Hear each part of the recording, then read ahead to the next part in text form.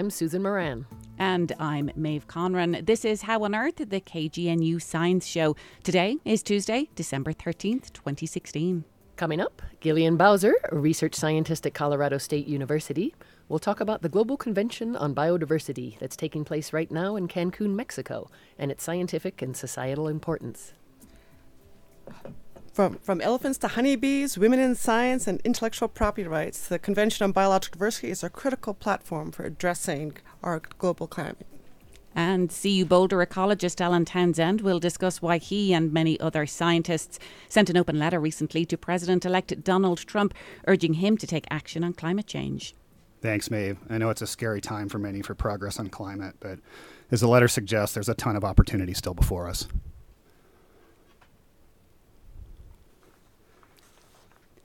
But we're going to bypass science headlines this morning because of those two very timely feature interviews.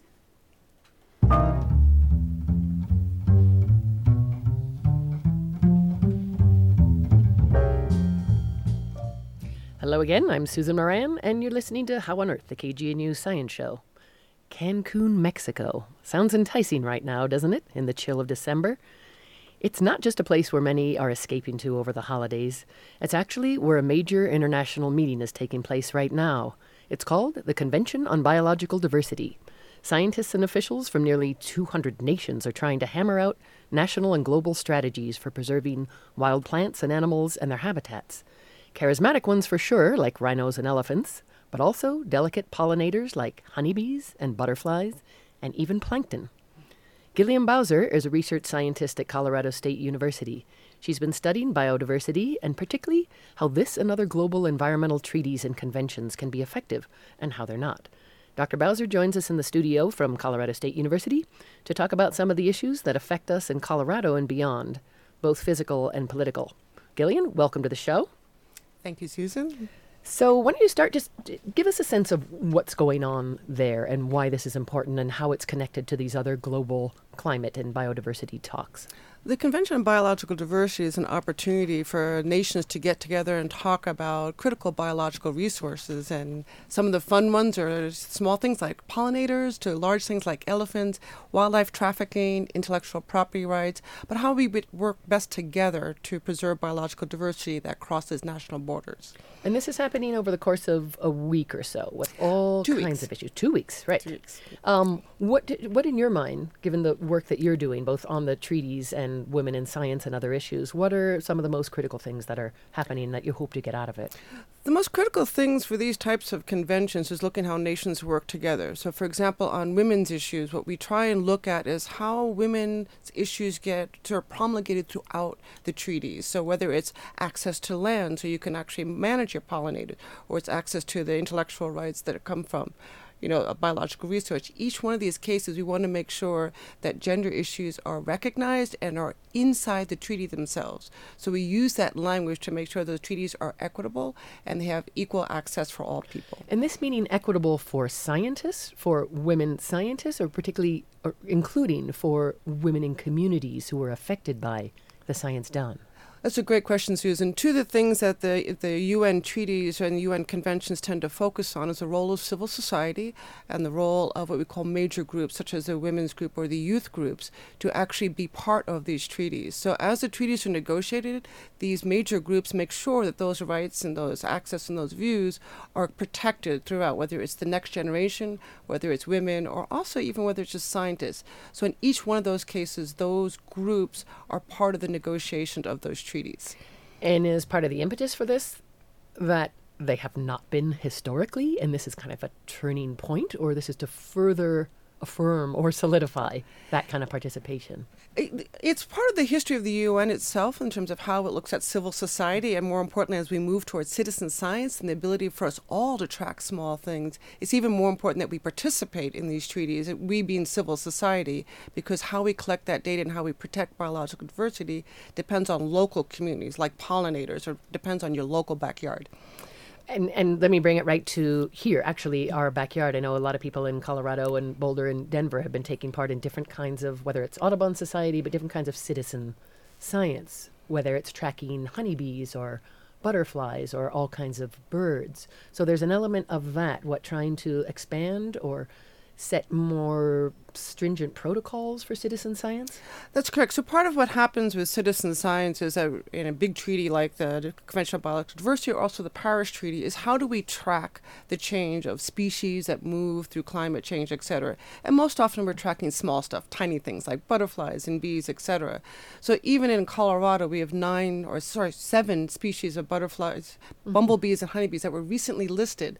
So for citizens to be able to help us. Red listed as threatened or endangered? Exactly. So how we as citizens can track the occurrence of these, have they changed, has a new invasive shown up? These are the types of things that we can now do with our own cell phones in our back pockets. So it's really important for citizens to be involved in sort of tracking and understanding what are indicators of change and where those indicators of change have global importance, such as honeybees. And I'd be curious, are there indicators, and whether this is coming out of the convention right now, the talks, but that the kind of data that are collected from citizens are actually being incorporated and aren't just sort of goodwill gestures to get more people involved and educated about science, but they're actually incorporated into peer review research and such? I think that's one of the changing parameters. As our cell phones become more and more complicated, we actually collect observations that are located in space and time. And that is different than it used to be. So you can actually get a very good high definition picture from a simple cell phone that you couldn't get 5 years ago. So our ability to track species occurrences where a new species has been noted or something like that now has become an important part of that data set. So as we look at shifts globally, we need to have eyes on the ground everywhere to be able to determine, have those species shifted? Are they declining? Are they rare? Is a new species coming in? So for the small insects, this is a new change on why citizen science has become so important, because to be able to observe those changes, we need lots of eyes on the ground. Lots of eyes to look at little ant?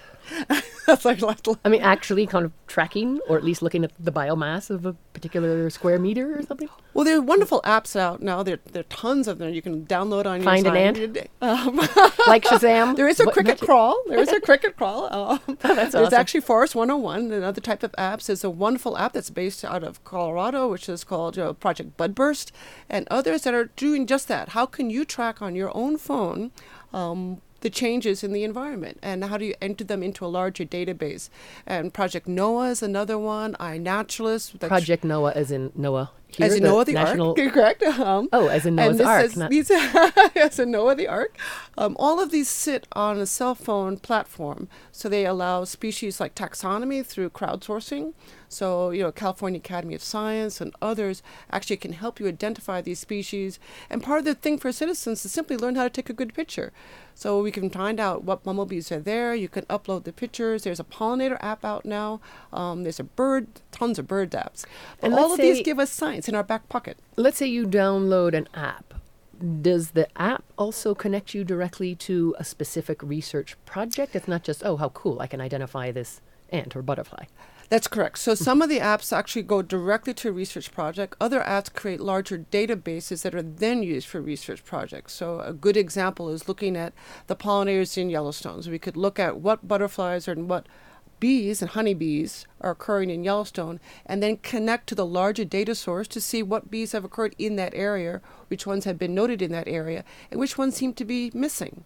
And that helps us sort of inform, what do we look for? Are we paying more attention to a particular bumblebee that may have become less sighted or more rare over time? Interesting. Can you give an example of how the citizen participation has actually strengthened the quality of research or further expanded the kinds of studies that are done, whether it's here in Colorado or elsewhere? So a great example is recently in the Eastern Caribbean, we ran a citizen science workshop where we took a community college and students all loaded the app down, and in this case they used iNaturalist to look. And I take it a lot of students do have smartphones. A lot of students, and this is in the country of Dominica and St. Lucia. And we discovered an endemic butterfly that had not been, sighted in quite some time. So the local park was there when the students found this butterfly and actually were able to document its occurrence. So now we have a documented occurrence of a butterfly that had not been recorded in that area for some time. Named after that student? They were very excited.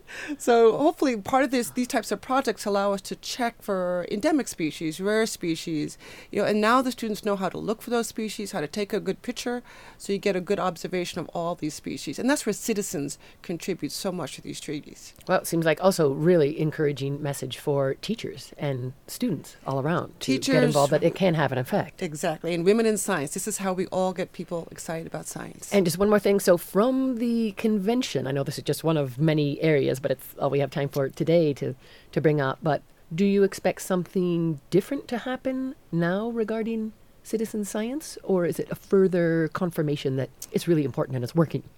Well, the convention has two major goals that have come up. One is a statement on pollinators and pollinator decline worldwide. So I would see that as a message to scientists to say, okay, we now need to spend more time and more information on pollinators. There's huge economic impact if pollinators decline, honeybees, whether it's fruit trees, etc., honey. But also that convention states that we need to keep women in mind.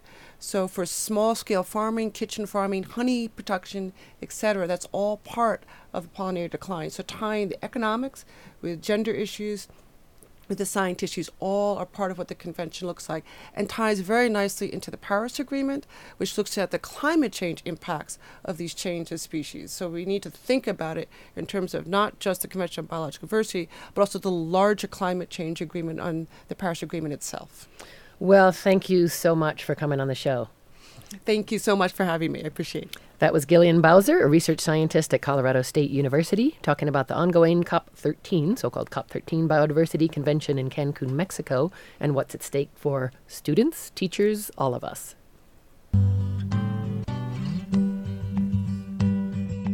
Blackbird singing in the dead of night.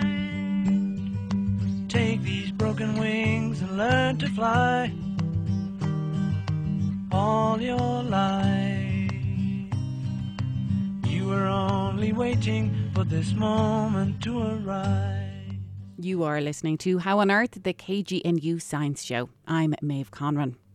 It's no surprise to you that Donald Trump, the presidential candidate, pronounced that climate change is a hoax. Well, as we have seen, President-elect Trump has not changed his tune. In fact, he's cemented it with some recent cabinet nominations, including that of Scott Pruitt as head of the Environmental Protection Agency. That's Oklahoma's Attorney General, and he wants to abolish President Obama's Clean Power Plan. Last week, about 800 Earth and planetary scientists, as well as energy experts, sent a letter to Donald Trump beseeching him to take 6 concrete steps to address climate change and to help protect America's economy, national security, and public health and safety. Among more than 70 Colorado scientists who signed the letter is Alan Townsend. He's an ecologist at the University of Colorado in Boulder, where he's also Vice Chancellor of Research. And he joins us now in the studio. Good morning, Alan. Good morning. Is this a comfortable place to be as a scientist right here at the intersection of science and politics? I think traditionally it's somewhat of an uncomfortable one for scientists, but more and more we're realizing that, we're citizens like anybody else, and it's important for us to be part of the process. Well, just to let listeners know, Susan Moran and I will both be asking questions, but I'm going to jump in. First of all, Alan, what are those 6 concrete steps that you did outline in that letter to President-elect Trump? Well, I'll try to boil them down a little bit. I think what it comes down to is that we felt as a group that it was critical that, the leader of a nation like this accept and communicate that acceptance of the reality of the threats of climate change and the science behind it. But at the same time, take steps that not only can help protect us from that, but can advance the interests of this country economically and otherwise, that can keep us safe, that can solidify our economic advantages. And that, that's one of the things that gets missed in a lot of this, that, yes, there's danger. Yeah, there are things we've got to do, but there's some real win-win opportunity for us as a nation as well, that the policies that at least so far are being advanced out of this new administration are missing. And one of the 6 is please adhere to the Paris Climate Accord, Correct. Which is about one of the first things that Donald Trump says he will abolish, yes. renege on, as Scott Pruitt has said. I mean, even if they do, what sort of hope do you have, if that's not too facile a term, that it won't just rely on the U.S. participation in this international treaty? Well, I'd say a couple things about that, and I do have hope, and part of the hope is that, for as important as we are as a nation, we're far from the only nation in the world, and there's considerable momentum on this, and there's honestly only so much that we could do or a new administration could do to stop that momentum. The other thing I would say is that stance we now see from very clear data does not support the will of the American people. There are data out there now that show that a very strong majority, 7 out of 10 registered voters, want this country to participate in Paris. Only 13% do not. So when they advance that policy as the President of the United States, he's actually not representing the will of the people. And that concerns me, but it also gives me hope in terms of where the opinions really lie. Any response so far from Donald Trump or anyone in his orbit? Not that I know of. And no surprise? No, I'm not terribly surprised. It takes time, and I think many of us who signed on to this letter and were part of it, realized from the beginning that, and in anything like this, even in more normal times under an administration, they're always deluged by requests and information, and you can't necessarily expect an immediate response. And given the stated policies, I don't expect this to be a magic bullet that turns the tide. A lot of the point here is simply to try to advance the conversation and keep it on the radar. What are your thoughts on the questionnaire that was sent out recently to the Department of Energy employees trying to gauge who's been involved in climate policy? It's been categorized in many different ways. One of the ways it's been categorized is it's some type of witch hunt. It's some type of list accumulation of folks who've been working in climate policy. Yeah, I'll be honest. It worries me too. It's to my knowledge, an unprecedented thing as part of a transition in an administration to do something like that. I would urge all of us, despite the clear signs in front of us, some modicum of caution around all of those. We don't know. It's important not to jump to conclusions right away, but it is a worrisome signal. The countering thing I would say, and as someone who spent some time serving in a major government agency for a while, is that, even if there is poor intent or bad intent in that, agencies like DOE and others are full of really long-term, really dedicated employees who are very used to riding out the vagaries of different administrations. And there's honestly only so much that a presidential administration can do to turn the tide of the work that they're doing. And Maeve asked about the DOE memo. There was a similar one last week that went out, right, to EPA, Environmental Protection Agency employees. So, given that, whether it's an actual witch hunt or McCarthyism redux, or not, given you have 800 plus names on this letter, including yours, is there some concern among you that you might have too? That, no surprise you're a scientist working on climate issues, but that you'll actually be singled out and sort of hunted down, and it may make funding more difficult or your job more difficult in the future. Is there stakes here?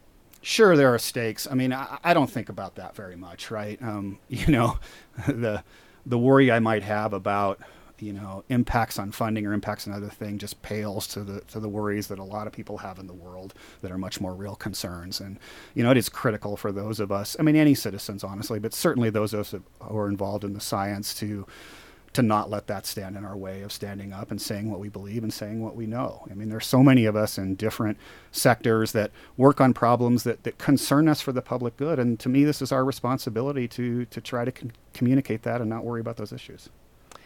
And is it already having not just the letter and being a signatory to the letter, but post-election, is it shifting in some way your thinking about how you want to approach science, your own research for that matter?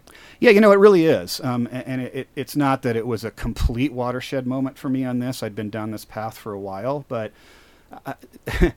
one of the lessons for me out of this election is that, well, there are several. One, don't assume anything, but that, I think it's important for us to draw a line between how we might see the behavior of the president-elect or the administration and then making assumptions about what those who voted for this administration are thinking. And it's true that a lot of people in this country are feeling pain and feeling hurt and feeling division. And, I think it's up to all of us to try to heal some of that. And those of us in the sciences really have an opportunity and I think a responsibility to do better, to chart our own actions, to make our own research choices, to do things that are guided some by that pain to figure out how we can help. I don't think that's something we do well enough. And it's something I'm trying to take to heart in my own research choices going forward. And even more specifically, meaning that sometimes like journalists, sort of going for where the grant money is and maybe not paying attention enough to what is the inner calling based on your scientific skills and based on your moral values or something. I wouldn't even put it that way. I mean, I know there's a bit of a thing, it takes money to do research, but, a lot of us are attracted to the sciences for pure intellectual interest. It's fun, right? We get a charge out of trying to solve a problem. But there are an endless number of problems out there. And what we tend to do often is be more broadly guided about, hey, here's a problem that has some social need and benefit. I should work on it. But then our decisions about what piece we might choose to work on are largely made within, the bubble of our own colleagues in our own labs, as opposed to say, let's say I want to work on a problem in agriculture in Colorado. What I really ought to be doing is spending serious time talking to those who have their boots on the ground that are part of it, understanding what the problems are that they face, and then shaping my own research choices accordingly. We don't do that very well, but we could do better. And you feel you can't do that based on, you've done a lot of research in the Amazon and elsewhere in tropical rainforests and the nitrogen cycle, and it sounds like you probably had a lot of contact with communities, but not to this extent. Are you now getting a sense that that's a little too far away or too removed, given the imperative here? I think one of the things that we're learning around this, and no surprise, right? A lot of the big lessons sometimes are common sense, and you just hit yourself in the head. But it's one thing to come and go now and then. But like any of us, building relationships of any kind in life takes real time, takes engagement, it takes trust. And so if you're talking about working on thorny problems with communities, you got to be there. You got to be there day in and day out, and you've got to put in the time to earn their trust, to understand what they're saying, to be able to listen. And when you're working halfway around the world, that's much more difficult to do. Mm-hmm. Just getting back to that intersection of science and politics, do you think that there might be some effect on students now who are really motivated by a love of science, a love of research, when we see how politicised the entire scientific realm has been, particularly around this area of climate change?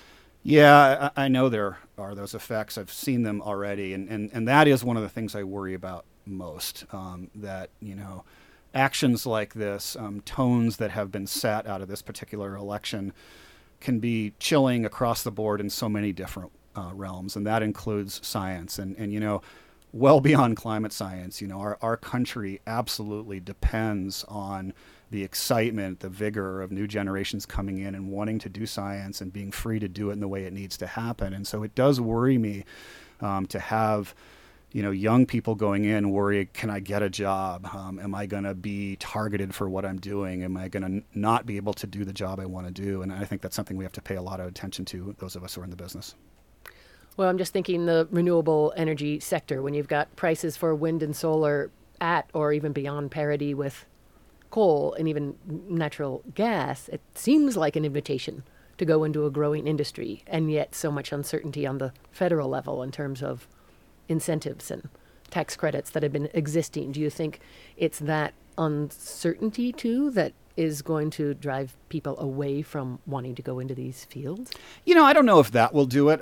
That's one that I actually see more as hope than worry. It may have a short-term effect, but again, that's one where I think there are forces at play that again, even the policies we're seeming to emerge from the president-elect, it's just not going to be able to win that fight.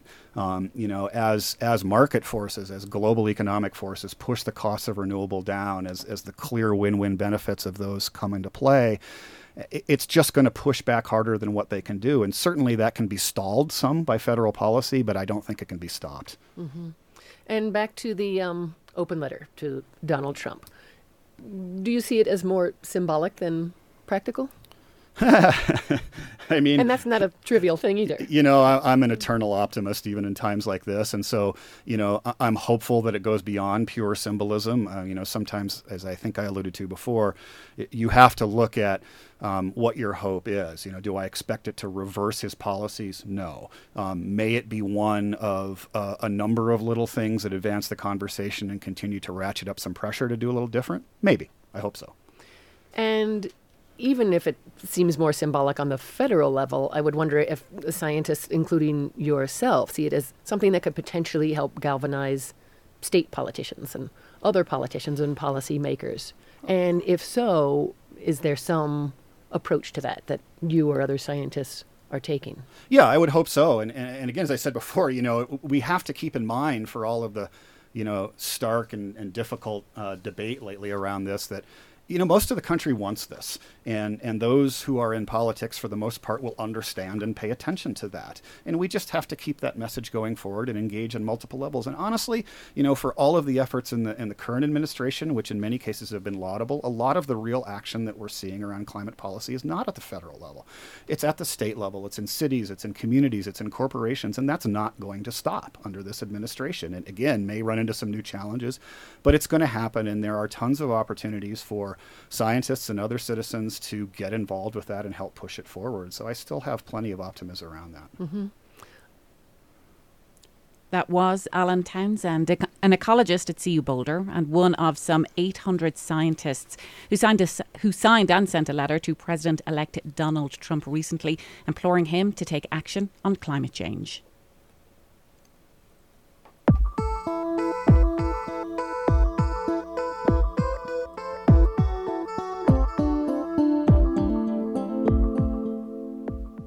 That's all for this edition of How on Earth. Our executive producer is Beth Bennett. This week's show was produced by yours truly, Susan Moran, and was engineered by Maeve Conran. Our theme music was written and produced by Josh Cutler. Additional music by Charles Mingus and the Beatles. Visit our website at howonearthradio.org to find past episodes, extended interviews, and you can subscribe to our podcast through iTunes and follow us on Facebook and Twitter. Questions or comments? Call the KGNU comment line. 303-447-9911 is the number. For How on Earth, the KGNU Science Show, I'm Maeve Conran. And I'm Susan Moran.